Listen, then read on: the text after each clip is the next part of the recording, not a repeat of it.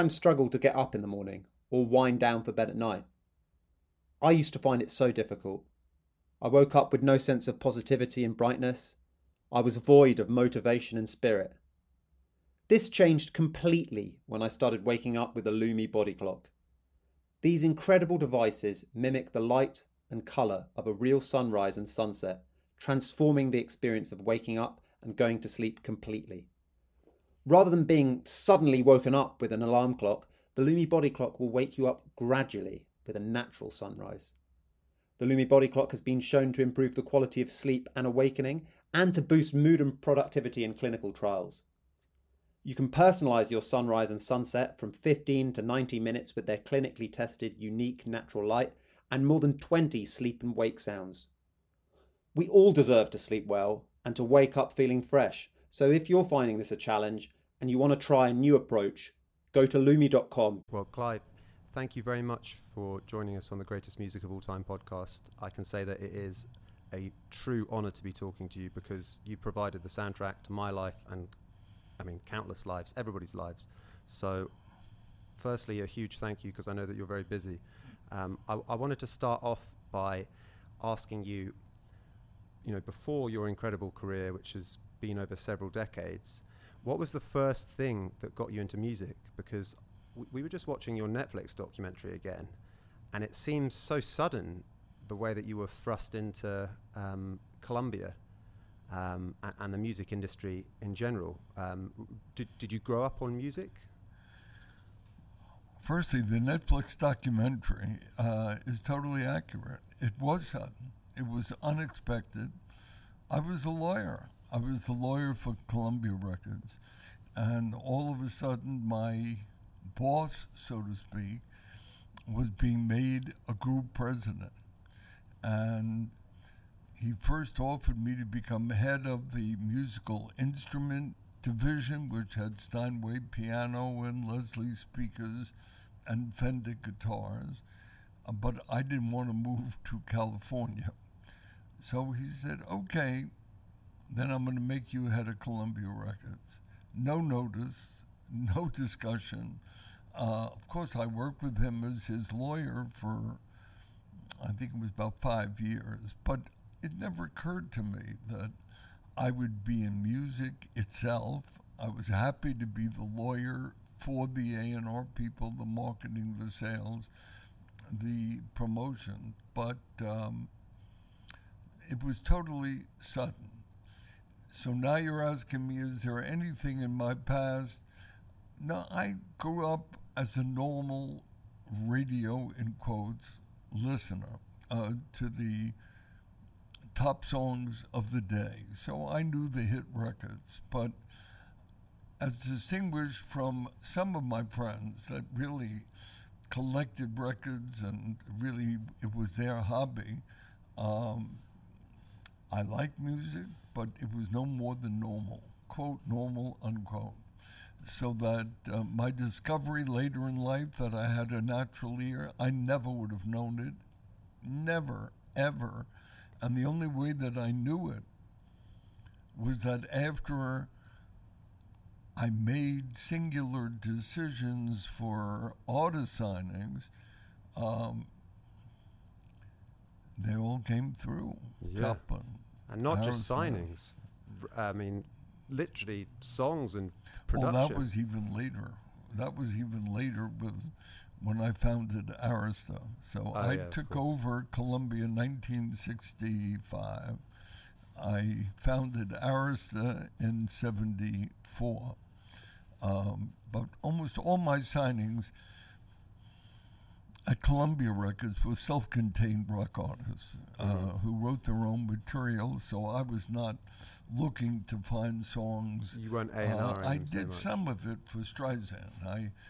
I felt that she should meet or record some of the newer composers because she was doing so much of Hollywood composers. So I was the one that brought it to Laura Nero and Stony End and had her record some contemporary material. But as far as finding a hit song, I had not done that. when I was at Columbia. I only did it when I started Arista, and I was hungry for a major company, and this was a brand new company, okay? And if I were dependent on music had changed, new wave had come in, punk rock had come in, and those artists that I was interested in for the first few years, like Patti Smith or Lou Reed or Graham Barker, they were the critics' favorite, and they were brilliant, but you couldn't depend on them going multi-platinum. That was not in the cards. So the only way that you could go multi-platinum is if you had hit records. And I began Arista by coming up with a song, Mandy, gave it to Barry Manilow. We had a #1 record, and started selling platinum albums. Yeah, because that song started its life as Brandy, right? Well, it came to me as Brandy, but when I was at Columbia and head of Columbian Epic, I had a record, Brandy, You're a Fine One, by the group Looking Glass. And so I knew we couldn't, it was a big hit. So I couldn't call a record Brandy because I had just had a hit with a record called Brandy. Yeah, and that record's still played on the radio. To Mandy. And it's fabulous. Both records are incredible. I wanted to ask about what your time at Columbia. It seems like, I mean, how pivotal was the Monterey Pop Festival in kind of, your career at Columbia or your appreciation of music? The Monterey Pop Festival changed my life forever. I had no knowledge going there that it would change my life. I just thought I was going to go with my wife at the time and enjoy Simon and Garfunkel and the Mamas and Papas. I didn't know there'd be new artists there. I didn't know there was a revolution going on at Haight-Ashbury, that there was a revolution in effect in music. It's not that I didn't know it. It began at Haight-Ashbury. The groups, the Electric Flag, others, the English groups, they were now into amplified guitars, and music had changed. So I come to Monterey. It was a music revolution. It was a social revolution. It was a cultural revolution. And since I was pretty singular as a recording executive there and had seen Janis Joplin, I knew in my bones that Janis Joplin would be an important new artist. And it was up to me. I was head of the company. Should I sign? I never thought I would sign an artist, okay? But I did. She was under contract to a small record company, never having a record out, and I bought her contract for $200,000, which was a lot of money then. To sign a normal rock group, okay, that you were interested in, it would have required $10,000, $15,000. So to commit to $200,000 was quite a commitment. But I nervously did that. And as they say, the rest is history.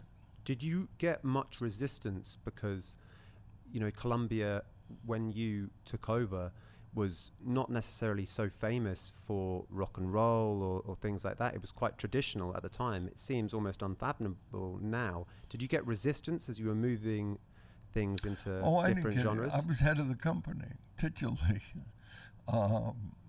I was looked on with some skepticism because I was a lawyer, and I never claimed to know music, read music, play music.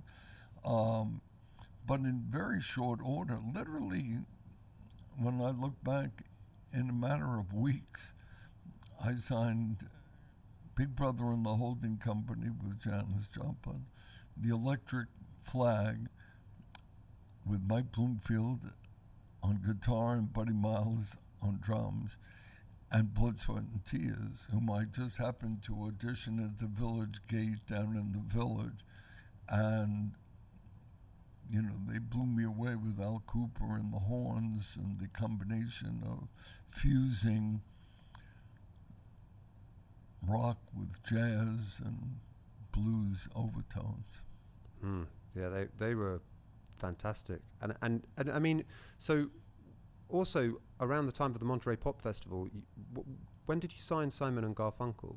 Or I never signed Simon were they already and on the Garfunkel. label? Simon and Garfunkel, I think, was signed by a young A&R man named Tom Wilson, and as I took over their first record, Sounds of Silence, was, what would you call it, showing signs of life. But it took Tom to electrify it and to change the original acoustic folk performance of it so that it became a hit record. But I worked with them from the beginning of their career, and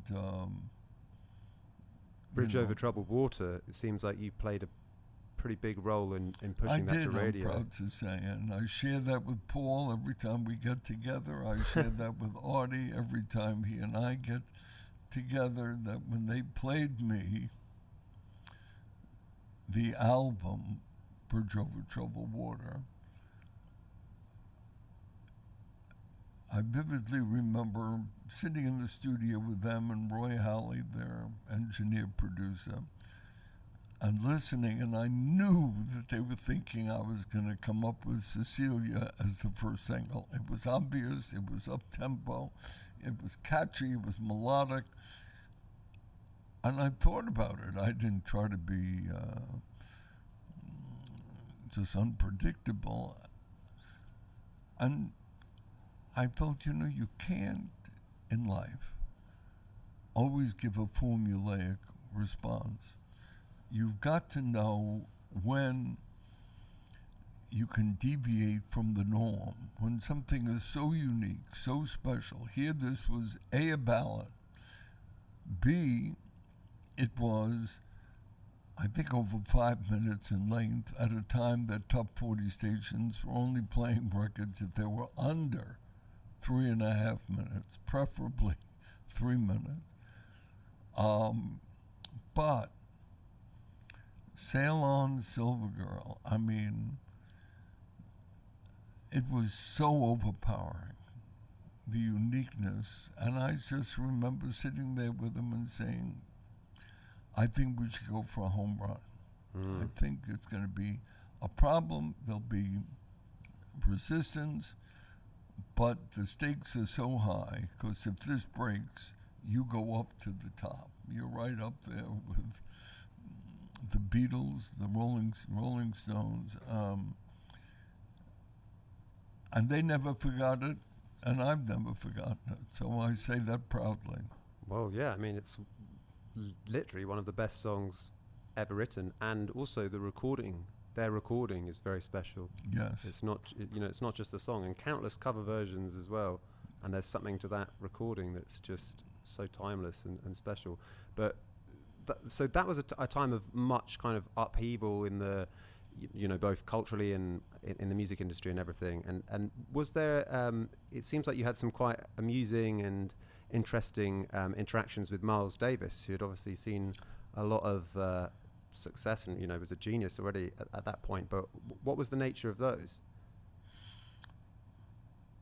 Well, Miles Davis was not discovered by me, obviously. He was a giant of a creative figure. He was revered by diehard music critics, fans for his jazz albums. And I remember he came to my office pretty soon after Blood, Sweat and Tears and Chicago, the group Chicago, had broken, and they were a horn group. And he was very upset, using profanity, okay, and saying, you're signing these fucking long-haired white youth groups. They're stealing my riffs. They're selling millions, and I sell 75,000 to 125,000 albums. Why is that? And I said, I'm going to try to give you a common sense answer. I said, Miles, you're playing the Village Gate before a few hundred people a night. I'll commit to you, if you go out there and if you play, I had just signed Santana, the Mahavishnu Orchestra, Laura Nero. I said, I'll get them to list you as special guest star. I'll call Bill Graham for all the Fillmores, the college play dates. I said, if you go out with very respectable artists as special guest star, and you play a substantial number of the dates, all I know is that it will affect you. All I know is that you will probably for the first time listen to the contemporary music that is, quote, selling.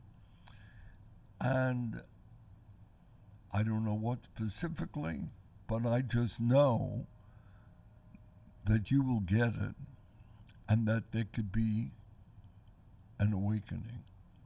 He said, you got it. And I did it, and he did it, and then he recorded Bitches Brew, which just sold a few million copies. So he and I got along famously thereafter, and when he was getting his platinum album, and we were taking pictures, I think at the Fillmore, I believe, he said, I want to buy your outfit. I said, what do you mean? He said, well, I don't want you to wear your khaki pants and your sport jacket. I want to pick out what you wear. If we're taking a picture and you're presenting me with this album, which you should, pardon me, and we should, I want to buy what you wear. I said, well, if it's not outlandish, of course I'll wear it. Yeah. And he bought me the outfit that appeared on the cover of, at the time, Cashbox was a trade magazine. And so that was very special. Yeah, really special. And there have been so many moments. I mean, the list of artists is endless. But some ones in the late 60s, early 70s that you discovered. Do you have any favourites among those? I mean, it's quite difficult for you to pick out because we're talking about big names here. Well, late 60s, well, certainly, I mean, it's not a matter of it being favorites. I mean, it was mind-boggling. I mean, never could I have imagined, that these artists, Santana, Joplin, Electric Flag, Aerosmith, turning to R&B with Gamble and Huff and starting a label, because Columbia never really had a successful R&B artist. They had signed Aretha Franklin, but they had never had a hit record with her. They didn't know what kind of music it was to break. She had to break later on Atlantic with Jerry Wexler. So that I have memorable memories with each of them. Signing Bruce Springsteen, Billy Joel, Earth, Wind and Fire. In terms of Philadelphia International and Gamble and Huff, how did that relationship start? Because I think those are some of the best records ever made. Well, when I took over, they had no R&B success, but they did have an R&B promotion staff, and they were saying we're not getting the right product, and the A&R people were saying it's a bad promotion staff, they're not promoting the records properly. I had to evaluate both sides of the argument, and I came down that there was not the right music. And, you can't just go out there. I was not about to go out there to try to find a great R&B performer. So Gamble and Huff, Kenny Gamble, Leon Huff, great songwriters, producers, were looking to start a label called Philadelphia International Records. And I financed it. And that was the first label deal I ever made. And they delivered. I had nothing to do with the creativity there. I had nothing to do with the signing or their music. But they delivered. Backstabber, they delivered Teddy Pendergrass with Harold Melvin and the Blue Notes. They delivered Me and Mrs. Jones by Billy Paul, so that we were on fire with the right music, and they exploded. I mean, it just seems that throughout the decades, you really just had your ear to the ground, but in a multitude of different genres, because, Philadelphia International and that style of, Philly soul music, which is incredible on the one hand, but at the same time, you're signing a band like Aerosmith, of a totally different sound. What was it that spoke to you about Aerosmith, and how did you discover them? Well, they just played. I mean, I was tipped to them. I think it was Max's Kansas City. Certainly a place like that. I saw them do a gig.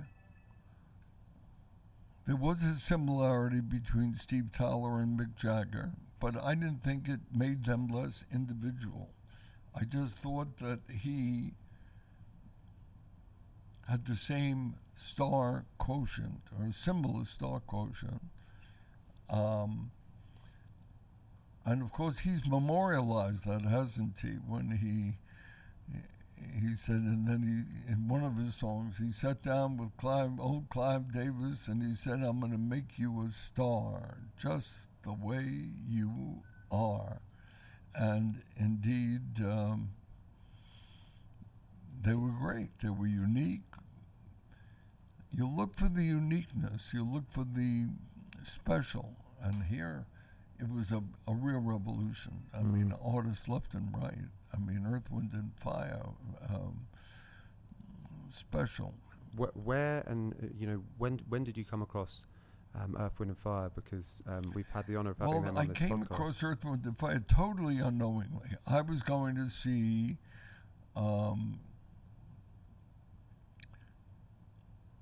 the artist that was the Lovin' Spoonful, and just in concert. I just went to a concert to enjoy it, and the opening act happened to be this group, Earth, Wind, and Fire.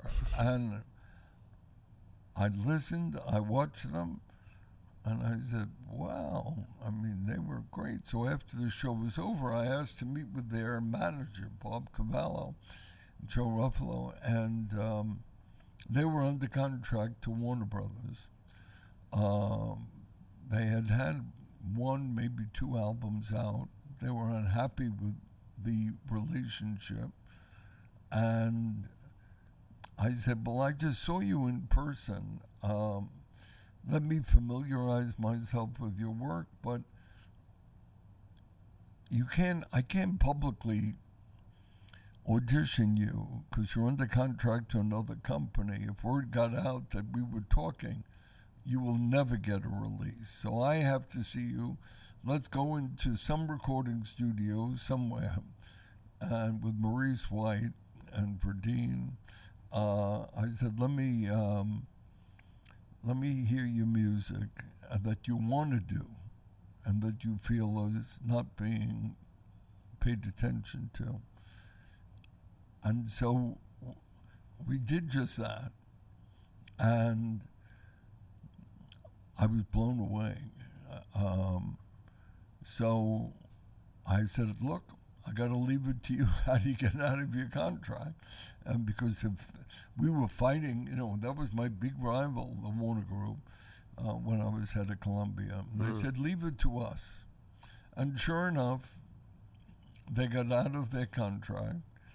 I signed them, and I remember saying, well, how am I going to prepare the Columbia promotion, radio, and selling and marketing staff?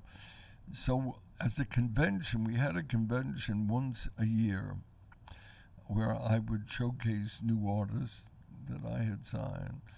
And I said, and this year we're talking now the year 1972, we were going to go to London, first time outside the United States. And they were a big group, but big in size. I said, I can't translate, I can't play your music, they'll never get it. You've got to perform live. And so I flew them to London, and they blew everybody away. And that the depth of that relationship, they never forget it. If I am being honored by a charity or getting a major award, they're the first ones that will either respond or call me, can we appear in your honor? We'll never forget what you did. And it's been a very special relationship, which is so gratifying after all these years. It's really more than about 50 years ago. Wow. Yeah, well, they said Verdine, when he came on this podcast, when we were speaking before we commenced recording, he said something like, we're going to the Clive Davis Grammy party, and you obviously know it. It's the best Grammy party, and then he spoke very, very fondly of you indeed, and you can see from the amount that you are together, that they really they really value that, and they're one of the greats of all time. As we're in New York, it would be amiss of me to simply gloss over the fact that you played a very important role in the discovery of both Bruce Springsteen and Billy Joel, two artists very closely associated with this city. When you discovered each of them, were you aware that you were discovering some of the most important recording artists of all time? Did you think they had that kind of potential? When I was signing artists, I never thought of the geography. It's only in looking back, because I was never a boutique label. I mean, I just got involved with artists. They could be pure pop. Critics hated Barry Manilow. They hated Kenny G, okay? They didn't like pop hits. They didn't like pop artists. But we really had, if I might say so, a hip side to us, very hip in New York. When I look back, we had the only comedy album that Saturday Night Live had. We had the Monty Python albums, the Lily Tomlin album. And then, of course, it was Patti Smith and Stiff Records with Iggy Pop. I thought I was getting Elvis Costello. Somehow that didn't come with the package, but it was for a time a part of that. But when you look back, yes, we had Manilow and the Bay City Rollers, somehow from England, and but we certainly had edgy, unique artists. Springsteen, Billy. It was very unique. Very, very unique. And you touched on something about critics there, because you've been involved with artists who, let's say are critics' darlings, like, Jill Scott Heron, or on the other hand, you get people who are given a rough time despite the fact so many people love their music. Do you care about what critics say at all? You care at the time. It doesn't dissuade me. Look, even Whitney Houston from the very beginning. I mean, the fact that she didn't write any of her own material, she had some mixed reaction. Never as a vocalist, but the album itself. She came to me one day and she said, clearly critics only have respect if you write your own material, and everybody's trying to get me to collaborate with them. And should I write? Madonna's now co-writing. Janet Jackson is co-writing. Should I write? I said, look, I will never say you shouldn't, because you've never tried, and I don't want to prejudge. You love music. You listen to music day and night. But just know that the bar is up there for your material. Just know, can you write The Greatest Love of All? Can you write Saving All My Love for You? So people want to collaborate with you because you're selling 25 million albums a crack, and they would love to get that copyright royalty. But it's like an actor or an actress. They could be great, but if they don't have a good script, it's wasted. You've got to have a great script. You've got to have a great material for Bette Davis, Meryl Streep, Katharine Hepburn to emerge, as stars.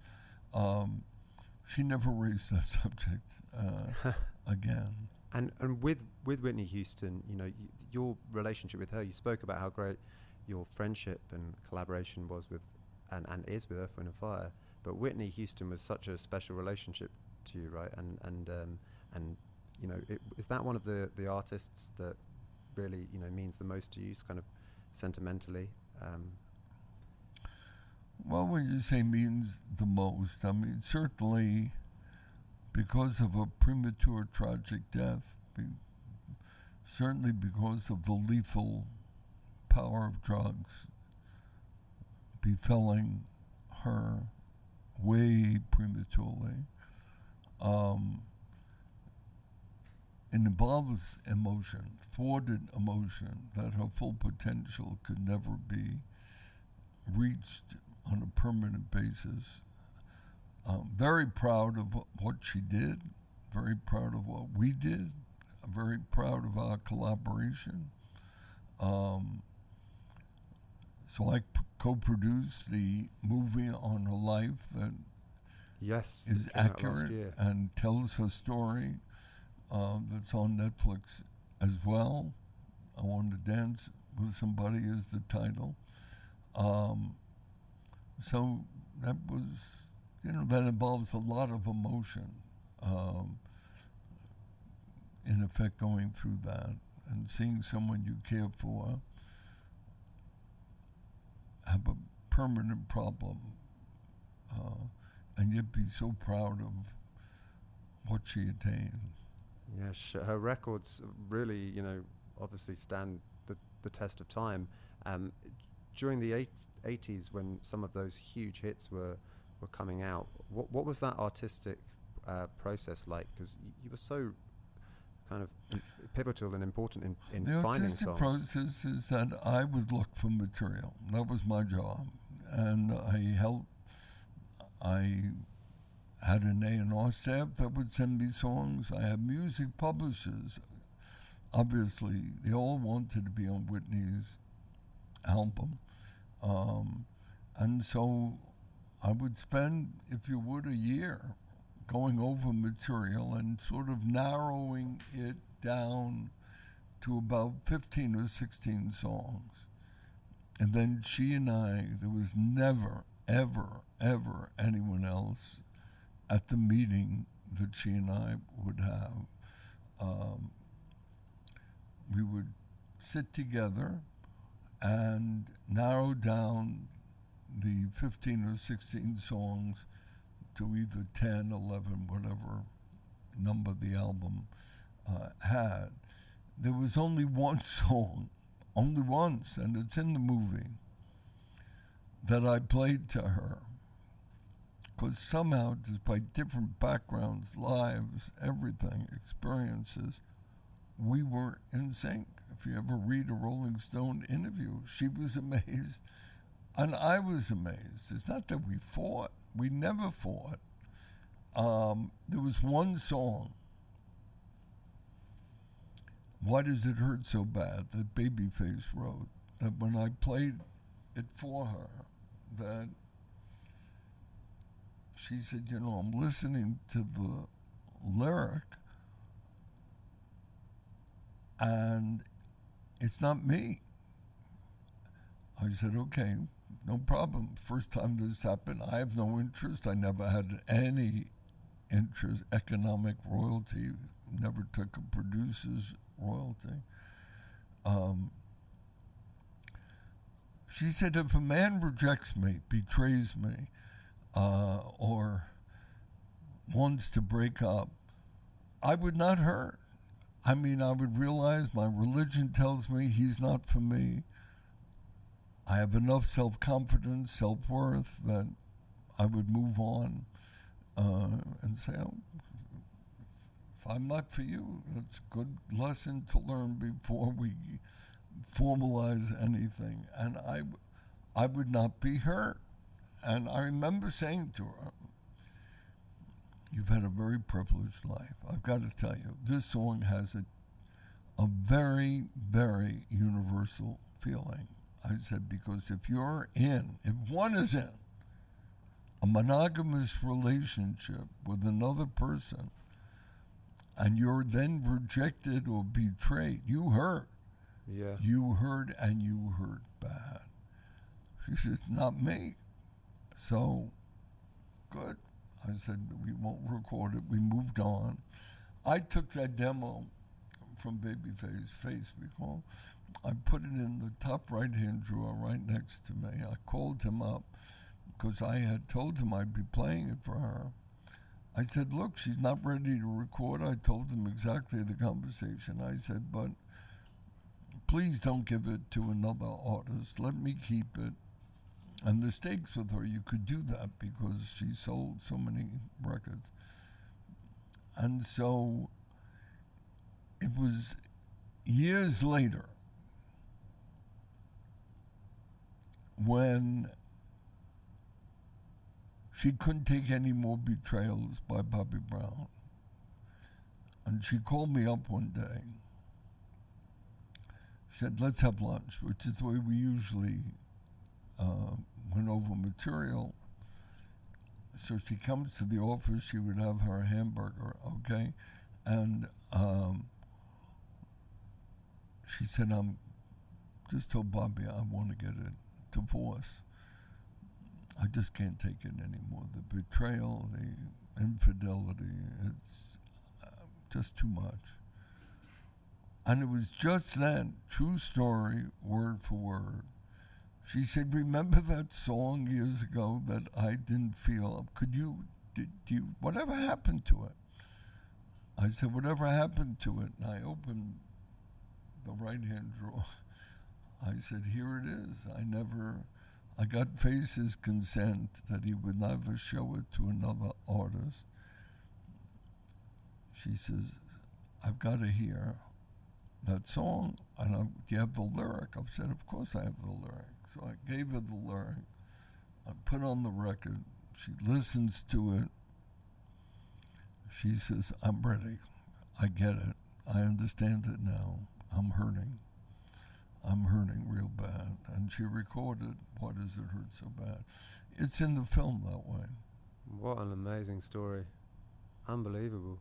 Well, I mean, she's such a good singer that, I would guess, is she really feeling those lyrics inside? But, I mean, after that, you know that it's more than just having that incredible voice. It's also, she's emotional.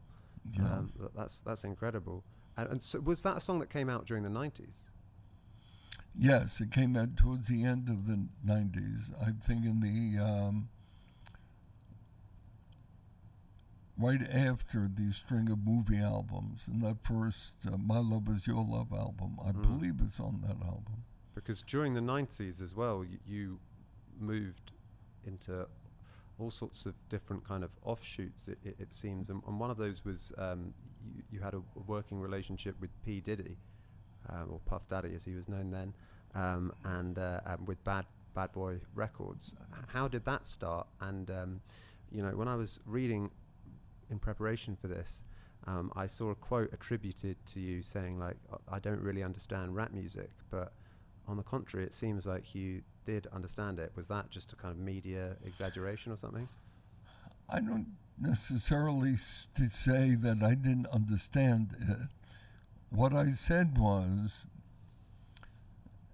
I'm feeling my way over the years with creativity, and I've been involved with rock, I've been involved with pop, I've been involved with R&B, but hip hop.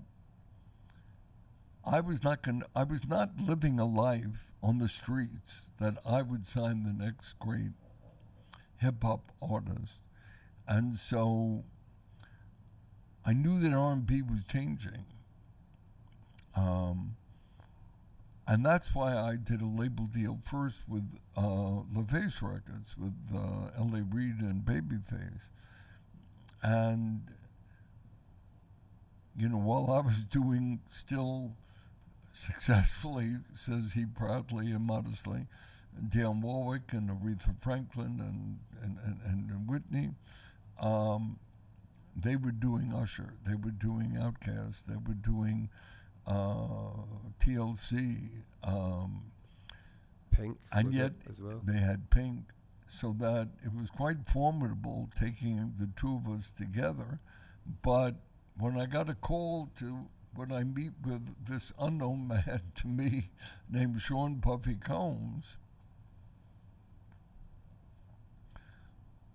who had been at Uptown Records with Andre Harrell, and they had had a big falling out, and I was just asked by his accountant, would I take a meeting? And I took a meeting with Puffy, and he articulated that there will be a hip-hop revolution, and that Top 40 would have to expand to include hip-hop. It was new to me, but you learn it pays to be open and not be closed-minded to things. And he did articulate, and it resonated with me. And I said to him, well, it sounds good, but give me an example. You got to play some music for me. I can't just do it on the basis of a good verbal exchange. And he came back the next week with Craig Mack's Flavor in Your Ear and with 4 cuts from Biggie, whom I had never heard of, okay? And I was knocked out. And I agreed to finance Bad Boy Records, and we did market, promote, sell, change Top 40. We had hits, every one of his artists, Total, 112, just back to back, him, Biggie, of course, Mace. So the combination that Arista had, with Aretha and Whitney and Dionne, along with LaFace, with the artist I mentioned, and now with Biggie and Puffy, etc. And with Arista Country as well. I mean, it's almost we became explosively among the 2 or 3 top labels in the world. And I with that kind of diversity of material, that's one way of illustrating the impact that you've had. But another one, I think, almost like the best in terms of, just that kind of magic touch, is that Santana record, Supernatural. Well, you're coming to the year 2000. Yeah, Supernatural has its own great story. I had signed, when I was head of Columbia, Santana, I think it was 1969 or 1970. And we had hits. Oya Kamava, Black Magic Woman, Evil Ways. He went multi-platinum. But then when I was unceremoniously let go by Columbia, and I started Arista, I didn't have any contact with Carlos, and he had other influences, Miles Davis, John Coltrane, so he started making different kinds of records that were not radio friendly. And so you're talking now about a good 25 years later, at least, 1998, I get a call from his manager. Carlos is playing Radio City Music Hall. You guys haven't seen each other in 20 some odd years. Would you come see him? And of course, emotionally, nostalgically, I said, of course, I'd love to see Carlos. And I did go. And there he was, still the guitar virtuoso, playing with a fairly contemporary band. Seeing the expanding Hispanic population of all ages in Radio City, I agreed to meet with him, and we met. And he said, I got one question, and I'll give you the background. I have kids, and they don't hear me on the radio in their lifetime. And they say, why aren't you on the radio? And so I went to my advisor, I forget what he called his spiritual advisor, who said to him, well, who did you have hits with when you had hits? And he mentioned my name. And that's, he said, why I called you. I was told to call you. So would you be interested in signing me? And word for word, I said, Carlos, I'll sign you on this formula blueprint structure. You give me half the album. Give me 6 songs that I will come up with that I think will be within your artistic creative range. I would never force you to do something that would be offensive to your integrity as an artist, but there would be special songs, some of which hopefully will be hits. And you take the rest of the album, whatever you want to do. Obviously, it should have your flavor, your creativity. And that was what we agreed to. That was the architectural blueprint. And I went out and with my A&R staff came up with Smooth, Maria Maria. I was working with Wyclef at the time with My Love Is Your Love album. He asked me, what else are you doing? I said Santana. He came back 2 weeks later with Maria Maria. I was working with Matt Soletic, the producer of Matchbox 20, who said that Rob Thomas would like to write music for other artists, never thinking he'd be part of it outside of Matchbox 20. Pete Gambach came in with the track for Smooth.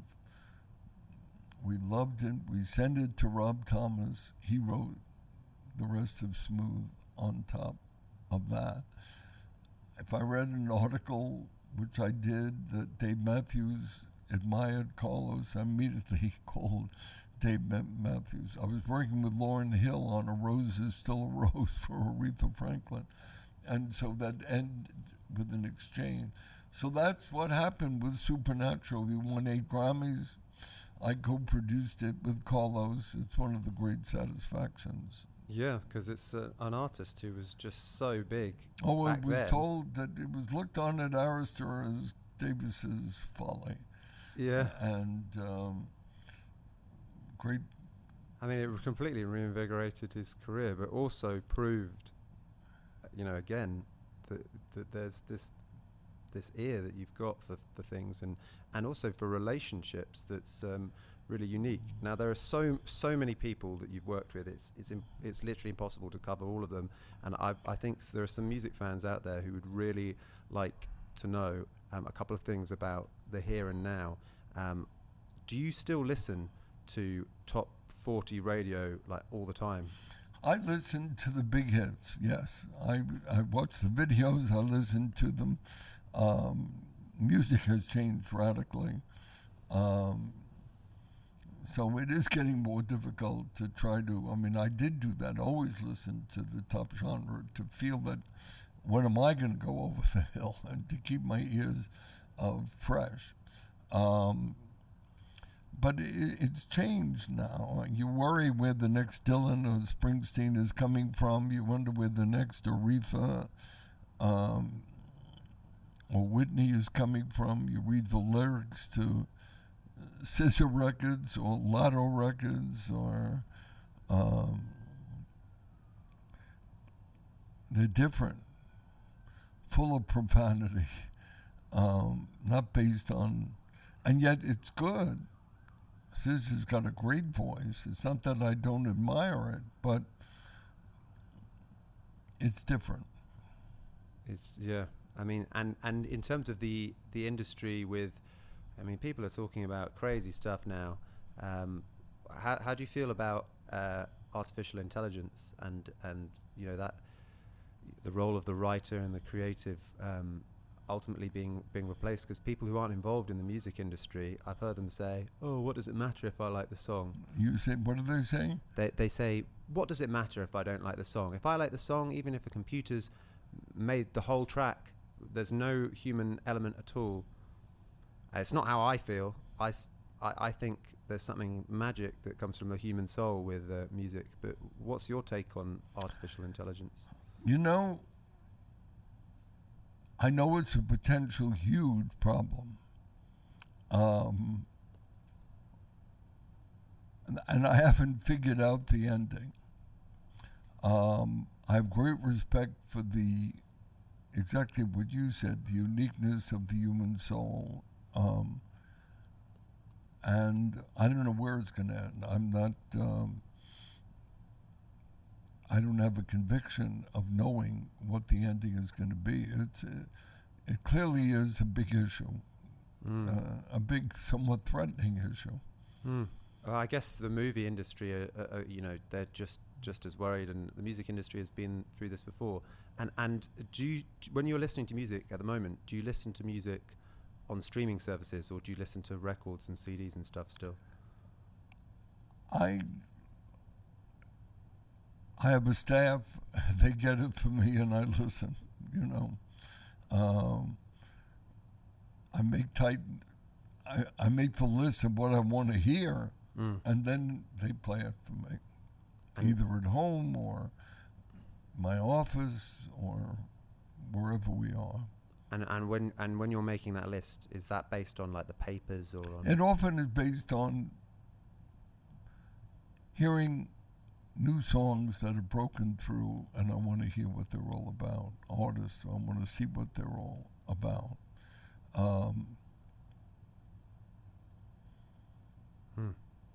It's still fun.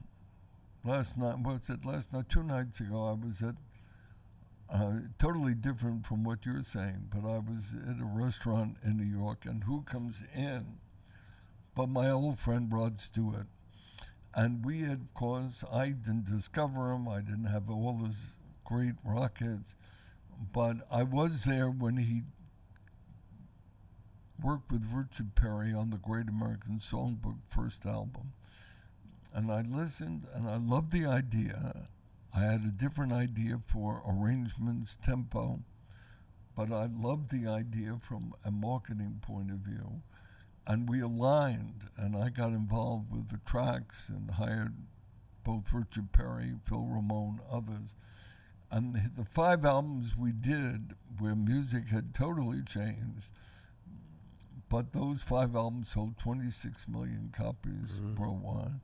So 2 nights ago, I'm at a table, there were 6 of us, okay?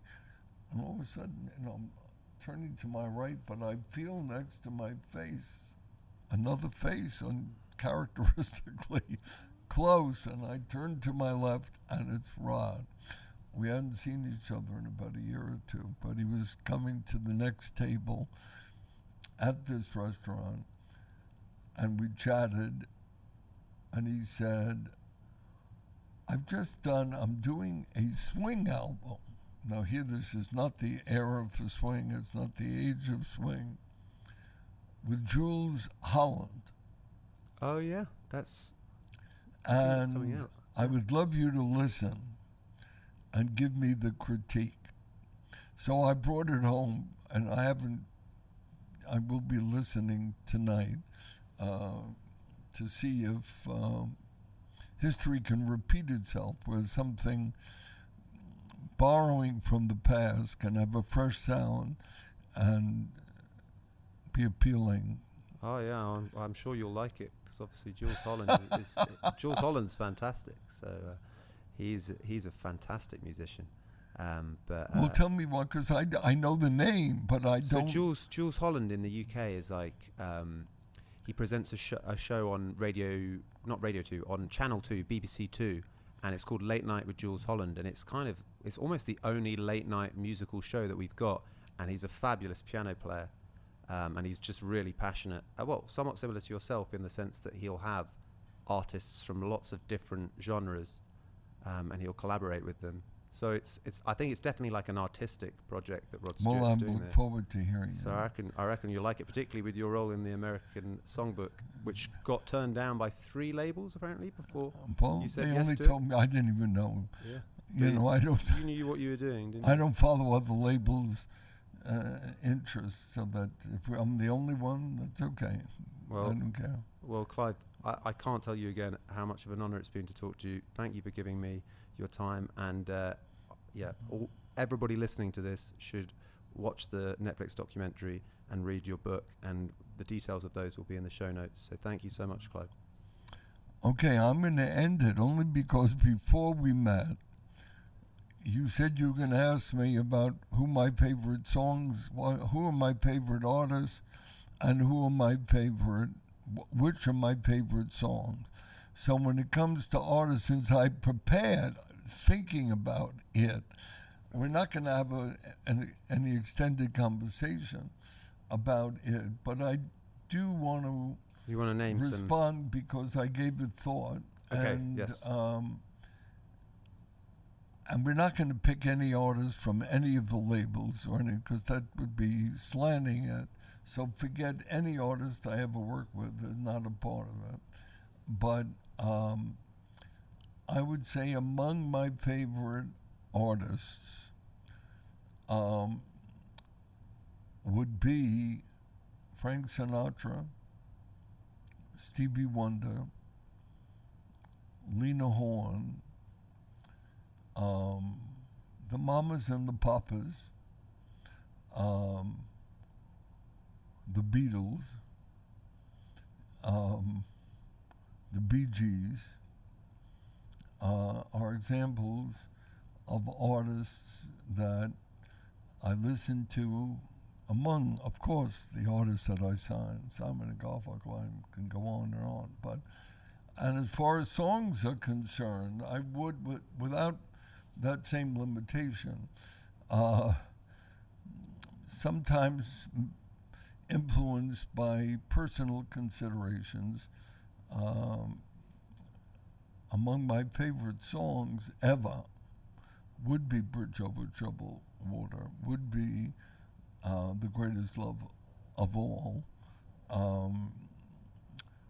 And then for Don't Let the Sun Go Down on Me, also Elton John is one of my favorite artists.